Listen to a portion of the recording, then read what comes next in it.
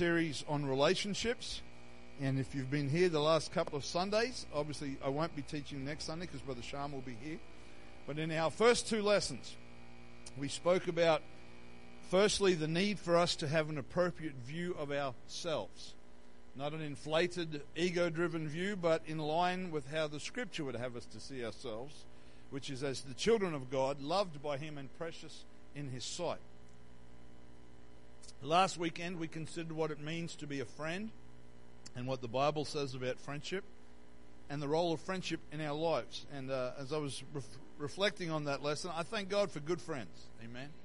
Thank God for friends who are faithful, that have stood the test of time, friends that God has used to encourage me, to strengthen me, and to challenge me, and to change me. Amen. God puts people in our lives for His purpose. Sometimes we just think they're friends because we like them, they're like us, we're having a great time. But God has a way of using our relationships to bring about His will. Amen. Now, as we move in these next few lessons, I'm going to be teaching about marriage, about family, about parenting, about communication. So, covering all that, we should be finished by about August. But I want to establish a couple of things before we go any further. Firstly, sin is destructive. Sin damages lives, and that means that it damages relationships, including marriages and families. And when we came to Jesus, all of us, everybody say that's me, all of us came to Jesus broken. Not necessarily in the same ways, but all broken. Amen. And so for some of us, that brokenness might mean broken marriages. It might mean broken families. It might mean dysfunctional relationships between parents and children. It might mean other areas that are not exactly how God designed them to be. I say that because it's important we understand that we are dealing with the present. We are dealing with the right now. So if you have been divorced, been separated, you're a single parent, you're a blended family, if you're not familiar with that expression, it kind of basically means your family's made up of pieces that didn't necessarily start the journey together, but are together now. If you're in a foster family situation or any other kind of background, you are our family and you are God's family. Amen. And it's important we understand that. So as we teach on these areas, you may find yourself already aware, you may find yourself becoming aware that some of the things we teach in your story don't necessarily line up exactly how they should. Please do not allow that to become a source of condemnation, but rather recognize that all of us are in a process of becoming. It doesn't matter if you can trace Christianity back to the ark, if you can trace your DNA back to Noah, all of us are growing and changing. Amen. So please, comparison is a tool of the devil. Because when you compare yourself with someone, I've taught this many times, but when you compare yourself with somebody else, there are only two outcomes. One is that you'll think you're better, which leads to pride. The other one is that you'll think you're so much worse, which leads to failure and depression and condemnation. Neither of those are of God. So when we compare ourselves with anything, we compare ourselves with the Scripture. That way we are trying to become what Jesus wants us to be, not, as the old expression used to say, keeping up with the Joneses. We can say that because there's nobody here whose last name is Jones, I don't think. If you are, we're not trying to keep up with you. It's okay. Also, as we teach, let's keep the focus on ourselves. We all need to change and grow.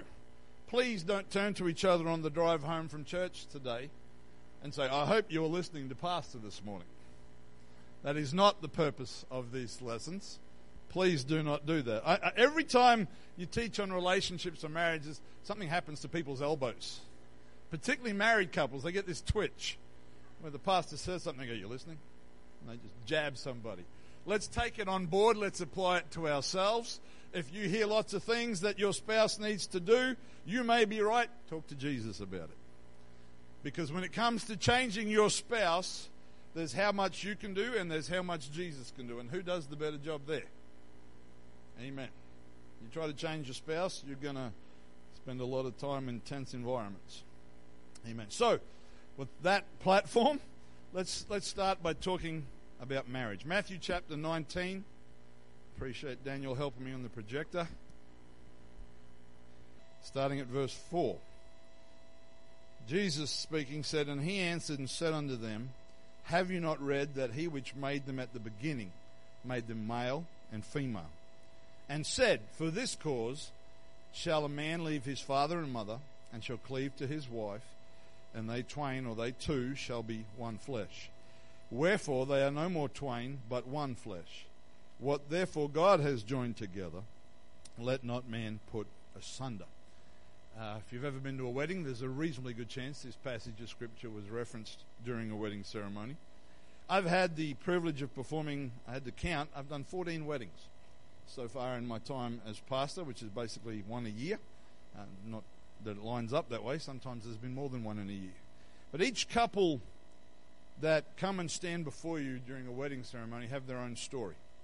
They have their own background. I've done some weddings for some of our Burmese brethren where I've had to do a wedding with an interpreter, where I'm hoping that they're repeating after me when I ask them to repeat after me, because I got no idea what's going on. I've done weddings where people that have grown up in church have got married. I've done weddings where people that have come into the church and already in a relationship with kids have got married because they want to make things right in the sight of God, which is fantastic. Everybody comes and stands together and they make vows as a part of that ceremony. And each of them comes with an idea of what being married looks like. Any married person can say amen? These ideas of what a marriage looks like are usually influenced by culture and by observation of their own parents or extended family. Sometimes these ideas are influenced by romantic, happily ever after movies or novels, which is probably the most unrealistic of them all. Happily ever after only happens in Disney, and even then I'm not sure it actually happens. But as marriage progresses, you begin to realize that you may have different ideals and that you're going to have to work together to establish your relationship. Matthew 19:4 and 6, which we read, gives us three components that are necessary in a marriage. The first one is leaving. We need to leave our birth family and begin a new life or a new family together. That leaving is not necessarily measured in kilometers, but it's leaving in the sense of identity. You don't suddenly forget who your parents are or your siblings, but it's about now there is another primary relationship in our lives. And all other relationships are secondary to that. Living with your parents might be okay in the short term, but it's probably unhealthy after a while. I know that varies from house to house. Some people's parents you can stay with a long time, others a couple of hours is about all you can handle. But we talk about marrying into a family, but we also need to realize that we marry out as well. When you marry somebody, you get their family. It's a package deal. They don't always tell you that, but that's how it works. So you get all the aunts, all the uncles, all the cousins, the good ones, the crazy ones. You get them all. But your primary relationship in a marriage is the husband and wife, and then from the family that will possibly come from that. You need to understand when you get married that your spouse now matters more than your parents, more than anybody else in the whole world. The second part of our text talks about cleaving. And when you look at the original meaning of that word, it basically means sticking like glue. It's basically what it means. There is a coming together that God designed never to be separated. Divorce was never God's idea. And if you have that experience in your life, that's not about condemnation, that's the consequences of sin. But when we're born again and we're serving God, divorce is never God's idea. The third part is becoming one flesh, combining two lives into one, sharing dreams, disappointments, experiences, and ultimately serving God together. I'll get into this maybe in future lessons, but if you are single and planning or hoping to get married, please, let me be as blunt as I can be. If you plan on serving God, please do not think about marrying somebody who does not share that plan. You will end up being married to somebody and you have a huge part of your life that you do not share with them. And the statistics of a believer marrying a non-believer and converting that believer after marriage are very, very small. We'll get onto that later on. If you think that's a bit strong, come see me afterwards and I'll explain why it's not. Marriage is for life. When you choose to get married, you need to do so soberly, with much prayer and consideration about who you are choosing to marry. I've heard it said that you cannot help who you fall in love with. Now, that's not really an accurate statement. It's not a completely accurate statement. We do recognize that feelings can develop for somebody, but you choose what you do with those feelings. You choose whether you feed them or you starve them. You choose whether you put yourself in environments where they will become more intense or you put daylight between you and that individual. Only in the movies do you look across a crowded room and time stands still as your destiny appears before you. The media has a lot to answer for when it comes to messed up ideas about relationships. Amen. It is definitely true that you can click with somebody almost straight away. But it's probably firstly infatuation and later love.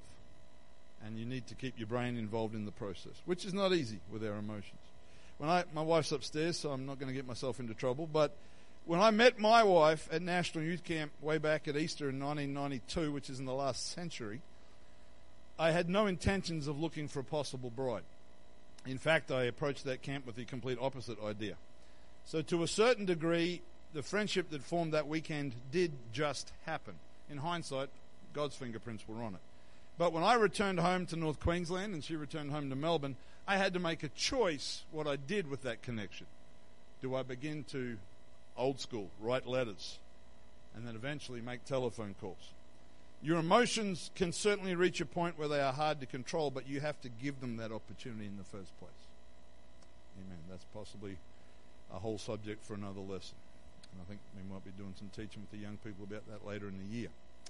The roles of men and women in society have not or are not always consistent with the Word of God. Cultures and societies throughout history have had patterns and mindsets about what it means to be a man, what it means to be a woman, which includes such things as this is what men do and this is what women do, whether it's tasks, careers, education, family roles, etc. They vary when you travel across the world. It is, contrary to the popular views today, simply biology that men and women are created to be different from each other. Amen. A man's body is not created to carry a child. A woman's body is.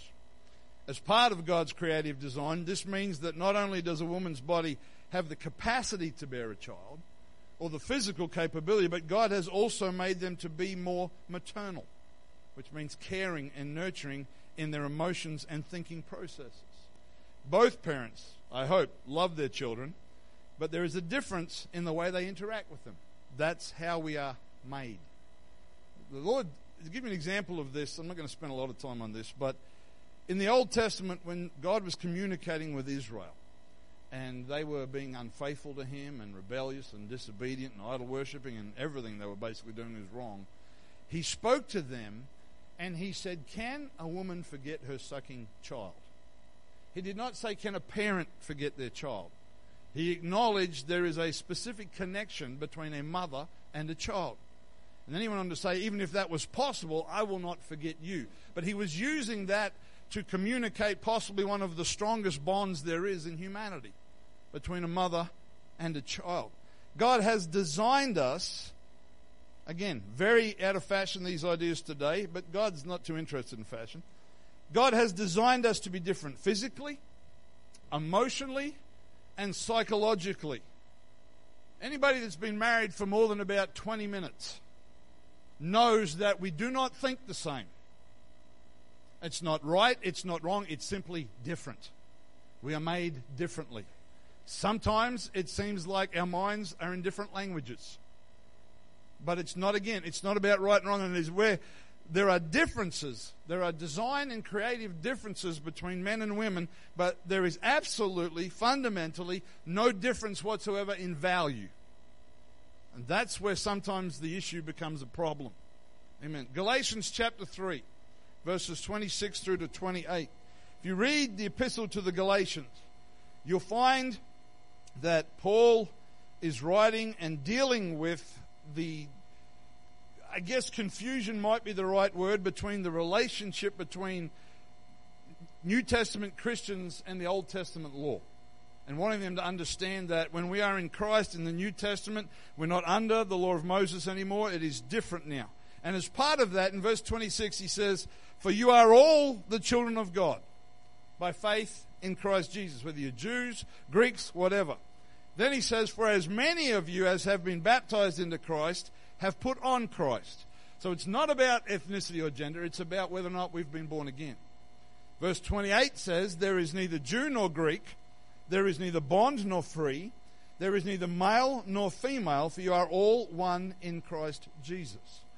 So what this means is that in our relationships with Jesus as individuals, everybody say me. It doesn't matter what country you're from. It doesn't matter what your social status is, or whether you're a man or a woman. You're his child. That's what matters. Amen. Unfortunately, when you place something that God designed into the hands of sinful humanity, it tends to get twisted. Just about, it doesn't tend to, it always gets twisted. Mankind, since it has been sinful, has always twisted the things that God designed. Men have taken their leadership role, historically, and we'll get to that shortly, and also taken the differences between male and female, and in many eras and cultures, relegated women to second-class citizens. That's not godly. And if you read the Apostle Paul's letters, you'll see that he addresses some of that. To give you an idea of how God feels about it, Acts chapter 2, verses 17 and 18.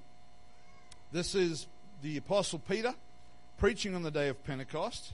And in this passage, he refers back to the Old Testament, to the prophet Joel. And he says, it shall come to pass in the last days, saith God, I will pour out of my Spirit upon all flesh, and your sons and your daughters shall prophesy. And your young men shall see vision, and your old men shall dream dreams. And on my servants and on my handmaidens I will pour out in those days of my Spirit, and they shall prophesy. Sons and daughters, servants and handmaidens, both male and female, are going to have the Spirit of God poured out upon them with no distinction. Now, I'm going to touch on this some more as we go along. But any time, and this is important we understand this, any time you see one person submitting to another person's authority in the Scripture, and submission is biblical, let me make that very clear, it is always based upon relational position, never upon gender or value. I'll say that again. When you see submission in a biblical setting, it is always based upon the relationship between the one submitting to the other, not upon whether they're a man or a woman, or more value or less value. It's a powerful principle that we need to understand, because sometimes we think, well, you know, I have to do this because they're more important, or they have to do this because they're less important. That's not of God. When the Bible teaches us, and when we hopefully, and we'll get to this in a later lesson, but when your children, as parents, when your children obey and honor you, it is not because you are more valuable than your children. How many parents think they're more valuable than their children? None of us do. We love our children. But it is because you are their parent and you have the responsibility of their well-being and training. So the submission is not based on value, it's based on relationship. When you go to school, if you're sensible, you'll submit to the teacher because of their position, not because they're more valuable than you are. When you go to work, it's the same thing. When you submit to the boss at work, it's not because he's more valuable. He has a responsibility. You have a responsibility. And as we'll get into in these next couple of lessons, when a wife submits herself to her husband, it is not because he is more valuable or because she is a woman. It is because of his responsibility for her in that relationship. The Scripture teaches us to obey them that are over us in spiritual authority. Are they more valuable than you? No, absolutely not. But they have responsibility. Scripture teaches us to honor, and even in some Scripture to double honor, those who minister the Word of God to us. Why? Because they're more valuable? No, because of the position they have in that relationship. Sometimes people say, well, you know, you're not important unless you're this, you're that. That's not accurate. It's about understanding relationship. Amen. And if you've got any questions about that, come and see me. Amen. Bless the Lord. Jesus died for each and every soul. None of us were cheaper than others. None of us would discount. None of us cost more. We all cost him everything. Every single one of us. So male, female, young, old, teacher, student, boss, employee, husband, wife, pastor, saint, whatever. We all cost him everything. Amen. None of us are worth more than any other. But he also, as part of his care for us, gave different responsibilities to people to care for those that he died for. Again, parents, teachers, and so on and so forth. So, let's take a look first of all at the role of the Christian husband, because it's easy to give it to the guys first. Amen. The husband is to be the head of the house. Now, the moment you use that expression, some people get a little bit antsy, a little bit prickly. But it's easy to say, but what does it mean? See, the issue with understanding a marriage relationship is understanding it through the scriptural view, not through the twisted view in the world. Amen. The authority that God gives a husband is so that he may take care of his responsibilities. It's not so he can be the king of the castle. I had a friend some years ago. He had a young son. I think his son was in primary school.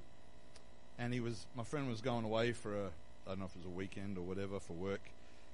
And he called his son over and he said, now I'm going away for the weekend. He was only semi-serious, but he said to his boy, you need to be the man of the house while I'm away. And his son said, does that mean I get to sit on the couch and tell people what to do? He had some work to do, obviously, on his image as a father. That's what his son thought that dads did. That's a bit like when we had the Sunday school team and Brother Benji told us all that his dad sleeps all day. But didn't add the fact that his dad works night shift. But little kid stood up here and told the whole church, my dad sleeps all day. It's like, thanks very much, but he's actually working nights. But he left that part out, so I felt sorry for Brother Grunt. But the truth is, and here's the thing we have to get, the truth is that any authority that God gives to anyone in any position is authority to serve. That's what it's about. It is never, ever given to be abusive, whether it's verbal, physical, or psychological. The Lord is the head of the husband, and the husband is the head of the wife. So the husband's first obligation is to be submitted to God. Men, when we are submitted to God and becoming more Christ-like, our relationships with those that God has given us responsibility for will benefit greatly. Why? Because he's the master designer. Marriage was his idea. He wasn't just having I'm going to do something. I'm going to introduce marriage and cause humanity endless problems. Marriage was designed to work. God didn't set it up to fail. And if we do it his way, it will work. But there's the key. It's us doing it his way. In fact, when you read 1 Peter chapter 3 and verse 7, it seems that as men, one of the main areas in which God measures our relationship with him is by looking over us to see how we are loving our wives as he loves the church. 1 Peter 3 and 7 says, likewise, you husbands, and every married man said, that's me, dwell with them according to knowledge, giving honor unto the wife as unto the weaker vessel, and we're going to explain that verse a bit later, and as being heirs together of the grace of life, that your prayers be not hindered. That tells me that if I'm not being who I'm supposed to be to my wife, the Lord's hanging up the phone. If I'm not doing my best to be the godly man that he wants me to be, there's a problem in that communication. It says your prayers can be hindered. And when you look up the meaning of that word, it means cut off. I don't want my prayers cut off. I need to know when I pray that he hears me. And so I have to be careful. You see, when God gives you that responsibility, it's not about being the king. It's about carrying the burden of responsibility. Some of the responsibilities that men have is to lead their families spiritually. It's very powerful, but we must lead by example. The issue of absent fathers is a massive problem in our world. And I read some statistics. I don't want to try to quote them because I think I'll get them wrong. I didn't put them on my notes. But in the US, they have statistics where it was something like 1/3 of children go to bed at night without their biological father present. That's incredible. And the absence of biological fathers in the lives of children is devastating. The spiritual absence of fathers in the kingdom of God is equally devastating. I'm glad that in this church we have men that worship. We have men that pray. We have men that are doing their best to lead their families. Because men, we have to be physically present for our families, but we also have to be spiritually present and visible. Our families need to see us worship. They need to see us pray. They need to see us give. They need to see us serve. They need to see you forgive. I'm waiting. Can I get one amen? Oh, there's a couple. Amen. They need to see you go to the altar. They need to see you faithful to the house of God. Amen. Men, we need to provide for our families. 2 Thessalonians 3:10. For even when we were with you, this we commanded you, that if any would not work, neither should he eat. 1 Timothy 5:8 says, but if any provide not for his own, and specifically for those of his own house, he has denied the faith and is worse than an infidel, or somebody who denies the existence of God. We are very, very blessed to live in a country that has government assistance when we are unable to work or when we are struggling to find work. But we need to only ever view that as temporary while we continue to look for work. Government assistance is not employment. We need to always, as men, particularly as fathers, and look, let me be honest, I know that it's not always easy to get a job. It's not about easy or hard, it's about effort. We need to be doing what we can, thanking God for the support we may get through the government, but looking to work as well. Amen. Ephesians chapter 5, starting at verse 22. We're going to spend a fair bit of time in this passage in the coming lessons.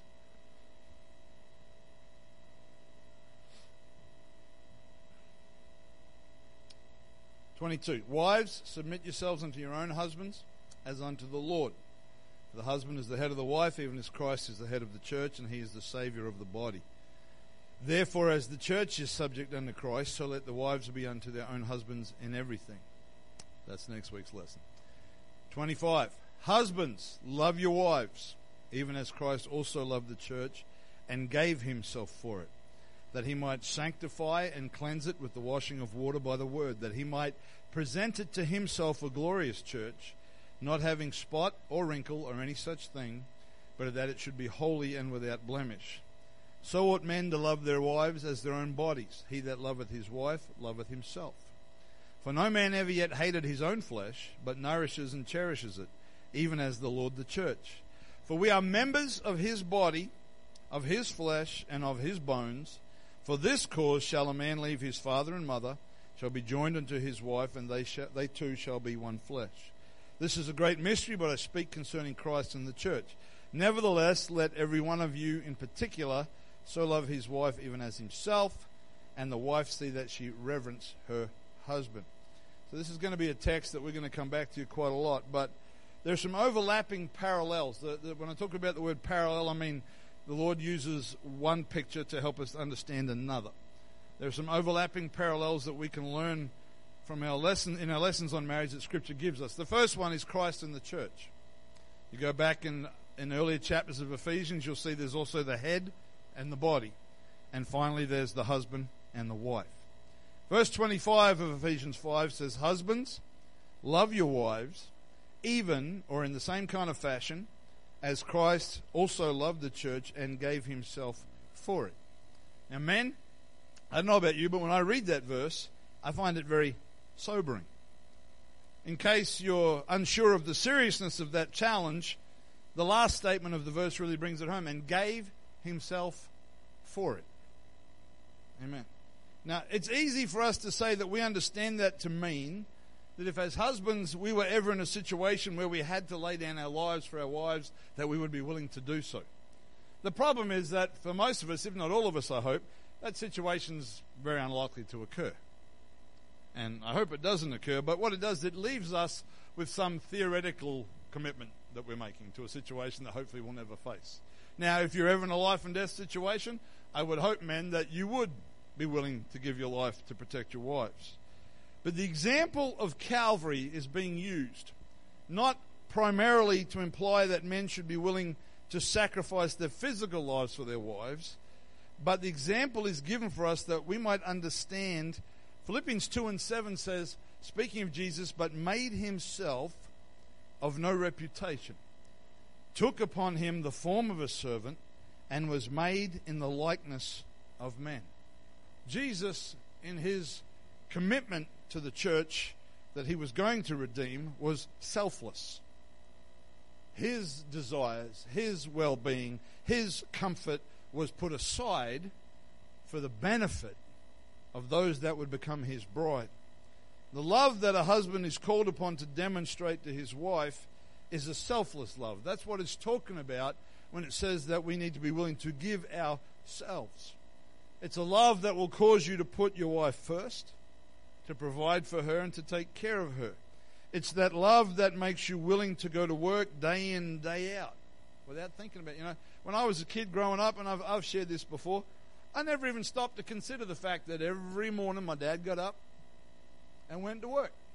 I think he used to leave the house about 7:38, used to get home about 6:37, Monday to Friday, every week. I just thought, that's just how it is. No big deal. It's what dads do. Then I had kids of my own. I'm getting up, I'm going to work every day, coming home every hour. And you begin to develop an appreciation for that sacrificial love, because the father and a husband who goes to work and earns that income, it's not for new toys for him. At least it shouldn't be, unless you're making lots of extra. Amen. But it's to provide a home for your wife and for your family, and to put food on the table. And when you're single, before you get married, if you're employed, sometimes you spend money on whatever you like. When I'd like to tell you that before I got married, I was a wise steward of my finances, but I spent my money faster than I could earn it when I was a teenager. It came in, payday, whatever day it was gone by that afternoon. I was waiting for payday to come around again next week. That's not a model. That's a warning. Okay, don't be like that. But when you get married, and hopefully you're smarter, but young people, if you're not married, get smart financially now. Trust me, you'll thank me later. Amen. But when you get married, you now have responsibilities. When you go to work, it's not about the new set of golf clubs or the 75-inch plasma screen with the PlayStation hooked up to it. If you're an adult and you're spending too much time on the PlayStation, you need to grow up, seriously. That's a word for somebody. If your age starts with a 2 or a 3 or higher, you need to pack that thing up and sell it. And, wow, that went down well. Okay. Not looking for elbows, but there's some wives that are twitching. Amen. A few years ago, very sadly, my wife and I visited a family where there were 4 young children. The house had hardly any furniture. It was really, really bare. Not much at all in the house at all. Now, listen, sometimes that's how it is, even when you're doing your best. But at this house, in the front room, there was a TV that was nearly the size of the wall and a 2-door sports car in the driveway. Do the maths. Husband, wife, 4 kids. 2-door sports car. That's not selfless, that's selfish. That's not what we are called to be. We are called to put other needs first in our family. Amen. Jesus' example, he put his own will aside. He said, not my will, but thine be done. There's nothing wrong. We all have interests and hobbies, things that cost money, but you put those aside sometimes. He promised to never leave us. One of the best things you can do as a husband is never leave. Be present. He said, I will not leave you comfortless. He said, lo, I'm with you always, even unto the end of the world. He promised to take care of us. If God so clothed the grass of the field, which today is, and tomorrow is cast into the oven, shall he not much more clothe you? That's his faithfulness. He's our model. When it says that husbands love your wives as Christ loved the church and gave himself for it, it's not saying, babe, I'd die for you if necessary, so just take that to the bank. It's being willing to sacrifice yourself and put your wife and then your family first. What they need first. Your kids' school uniforms are more important than your golf clubs or your new fishing rod or whatever is your interest. Back to Ephesians chapter 5. Is everybody still awake? It's a little quiet in here. Ephesians 5:28 says, so ought men to love their wives as their own bodies. He that loveth his wife loveth himself. For no man ever yet hated his own flesh, but nourisheth and cherisheth it, even as the Lord the church. So we've sort of considered the idea of Christ and the church. Now we've got the example of the head and the body, a man loving his wife as his own body. As Christ cares for the church, it grows in strength and nearness to Him. It speaks of more than simply natural provision. We do need to provide food. We do need to provide shelter. But it also speaks of care for the spiritual needs for His church and for our wives. As a man cares for his wife, she should grow in confidence in herself and in closeness to her husband. He ought to want her, to help her to grow spiritually. Now, don't misunderstand that to be you need to be pointing out everything she's doing wrong. I don't need any of your wives calling me saying, he's driving me nuts since you taught on Sunday morning. Because the next phone call is going to be to you. Let's not make that happen. Amen. But a godly husband should want to help his wife to grow spiritually as well as to be providing for her naturally. As you take care of your own bodies, physically, mentally, emotionally, spiritually, we ought to take care of our wives as our own flesh. Why? Because no man ever yet hated his own flesh. Our comfort and our satisfaction is the first thing we naturally think about. Where does all sin come from? Lust of the flesh. Pride of life, lust of the eyes. That's all about me. When we're godly, it's about somebody else first. Amen. We are not hurtful to ourselves. We are not harsh with ourselves. And we do care about how we feel.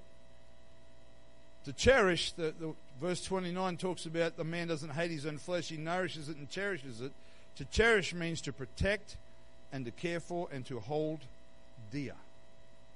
How much you value your marriage, how much you value your wife will be reflected in how you fulfill that scripture. I want to read 1 Peter 3 and 7 again, and I'm going to try to wrap this up soon.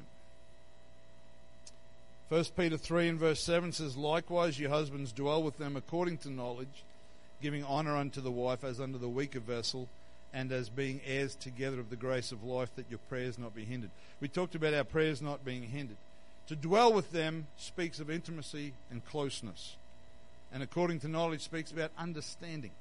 We need to do what we can. We think differently, but we need to do what we can to have understanding of our wives and of how God wants us to treat them. Giving honor unto your wife. Don't treat your wife as anything less than yourself. Now, as unto the weaker vessel is an interesting statement. Because generally, again, it's not a rule, generally men are more physically stronger. Not always a rule. I know that's not, someone's going to say, well, what about, I don't know, Serena Williams? You know, we're not necessarily always stronger. And some wives are sitting there thinking, yeah, I could take him, don't worry, I'm stronger than him. Please don't test that out when you get home. Because the reality is, in many ways, women are stronger than men. Any of you men ever given birth? Enough said. Amen. I think that this verse of Scripture, while it may include the general principle of men being physically stronger, it's also a reference to the fact that God expects husbands to protect and to lead their wives. First century culture that the Apostle Paul was dealing with often considered women to be weaker than men in every asset, which is not true. But we honor our wives by protecting her and providing for her. It's as unto the weaker vessel. We're not saying, oh, you're a weakling, I have to do everything. It's about protecting them.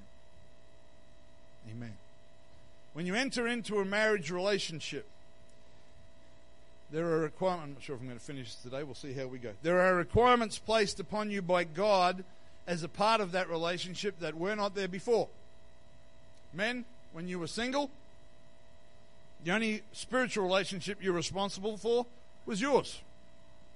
When I met my wife and we were developing a relationship, I was only responsible for myself. But once I got married and became one flesh in the sight of God, the Lord added a whole new dimension of responsibility. And if you're young and thinking to get married, slow your roll and think about this carefully. My wife still had a personal walk with God, but now it included how she related to me, and it also included how I relate to her. And the Lord added the responsibility to me as a husband of leading my new wife in our marriage and being responsible for her emotionally, physically, and spiritually. That's why Peter says in that verse of Scripture, we need to be careful as husbands how we treat our wives, that our prayers are not cut off.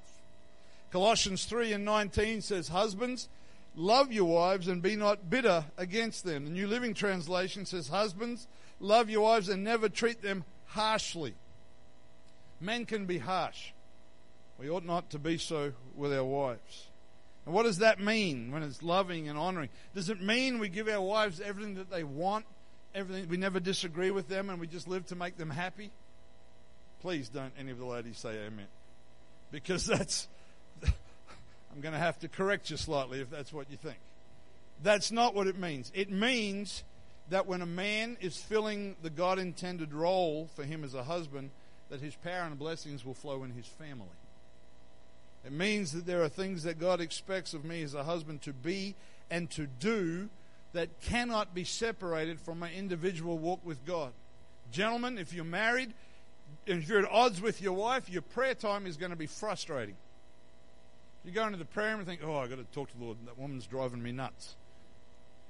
Your prayers aren't going too far because your attitude, your mindset, the whole thing is wrong. You cannot separate how you treat your spouse from your walk with God. They are inseparable in the sight of God. If He made you one flesh, that means when you go to pray, it means He's considering you and your spouse. Amen.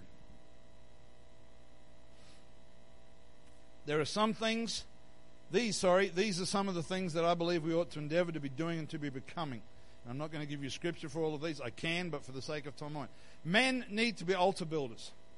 We need to be men of prayer and of the word. Amen. We need to set that in our homes. If we do not get the invisible right, the visible will only lead to frustration and disappointment. You need to pray for yourselves. You need to pray for your marriage. You need to pray for your family. You need to pray for your church. You need to pray for souls. And it's not in my notes, but you need to pray for your pastor. Men, you need to be visible. We don't do things to be seen of others. That's the wrong motive. But there are things people should see us do, particularly in our homes.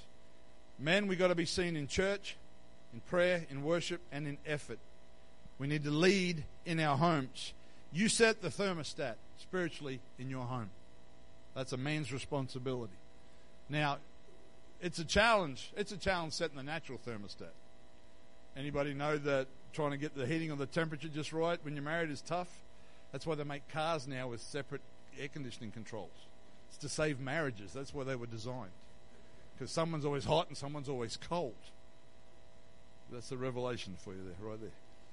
But as men spiritually, seriously, we are responsible for the temperature in our homes spiritually. What is acceptable? What is not acceptable? What kind of family we're going to be? What kind of family we're not going to be? What kind of church involvement we're going to have? What kind of church attendance we're going to have? That's a man's responsibility. Now, if you're a single parent, it's on you. I'm sorry, at this time. We understand that we are different. The men are responsible for what goes on in their homes. Sometimes we have to say, hey, let's not be like that. Let's not be the kind of home where we slice and dice somebody. Let's be the kind of home that God wants us to be. Amen. In the natural as men, we make sure, at least I hope you do, that the roof doesn't leak, that the electricity isn't cut off, that the house is secured on. Any of you men ever left the door unlocked or a window open and got in trouble for it in the morning? Oh, a couple of us anyway. Some not so honest. It's our responsibility to make sure that our kids are going to school, that they're eating and sleeping and all those things. Why is it? Because we care about who they are now and what they will become. Spiritually, we have to make sure the roof doesn't leak. We have to make sure the power of God isn't being cut off, that our spiritual house is secure. That means that some things stay in and some things stay out. Husbands, you are responsible for the spiritual diet of your family. It's not in my notes, but that means entertainment, internet, television, movies, music. All of them have spiritual content. You need to be aware of what's going on in your home because God's not going to hold your 6-year-old responsible. He's going to hold you responsible. And even when that 6-year-old becomes a 16-year-old and it gets a bit tougher, you're still responsible for your home. If you won't feed them McDonald's every night of the week, don't give them access to the internet every night of the week because you're feeding them spiritual junk. Amen. I feel very strongly about this because I'm aware of what's out there in this world. You need to guard your children's hearts and minds and spirits. Your family's diet needs to be spiritually healthy and nutritious. And you need to make sure that they're getting educated. Not the times tables, who God is, what God wants, what God doesn't want, what the Word of God says, what is true, what is right, what is holy, what we do, what we don't do. Not just because of a list of rules, but you help them to develop a relationship with God. It's not going to happen by accident. We have a fantastic, and I said this recently, we have a fantastic Sunday school team, but they are not superheroes. They cannot be responsible for our children in 1 hour on a Sunday morning. If you're a parent, those little souls are your responsibility. You want to be a minister? There's your ministry. You want to be a preacher? There's your congregation. It's your wife and your children. They are your responsibility. Amen. I'm going to close with this. The psalmist told us that, brethren, in unity was like the anointing oil that flowed from Aaron's head all the way down to the skirt of his garment. As husbands, we control what flows in our homes. We have our hands on the tap, and we decide this is the kind of people we're going to be. I'm not talking about being a king or being dictatorial or being some kind of crazy person. I'm talking about being responsible for your home, for your marriage, for your family. Let's stand.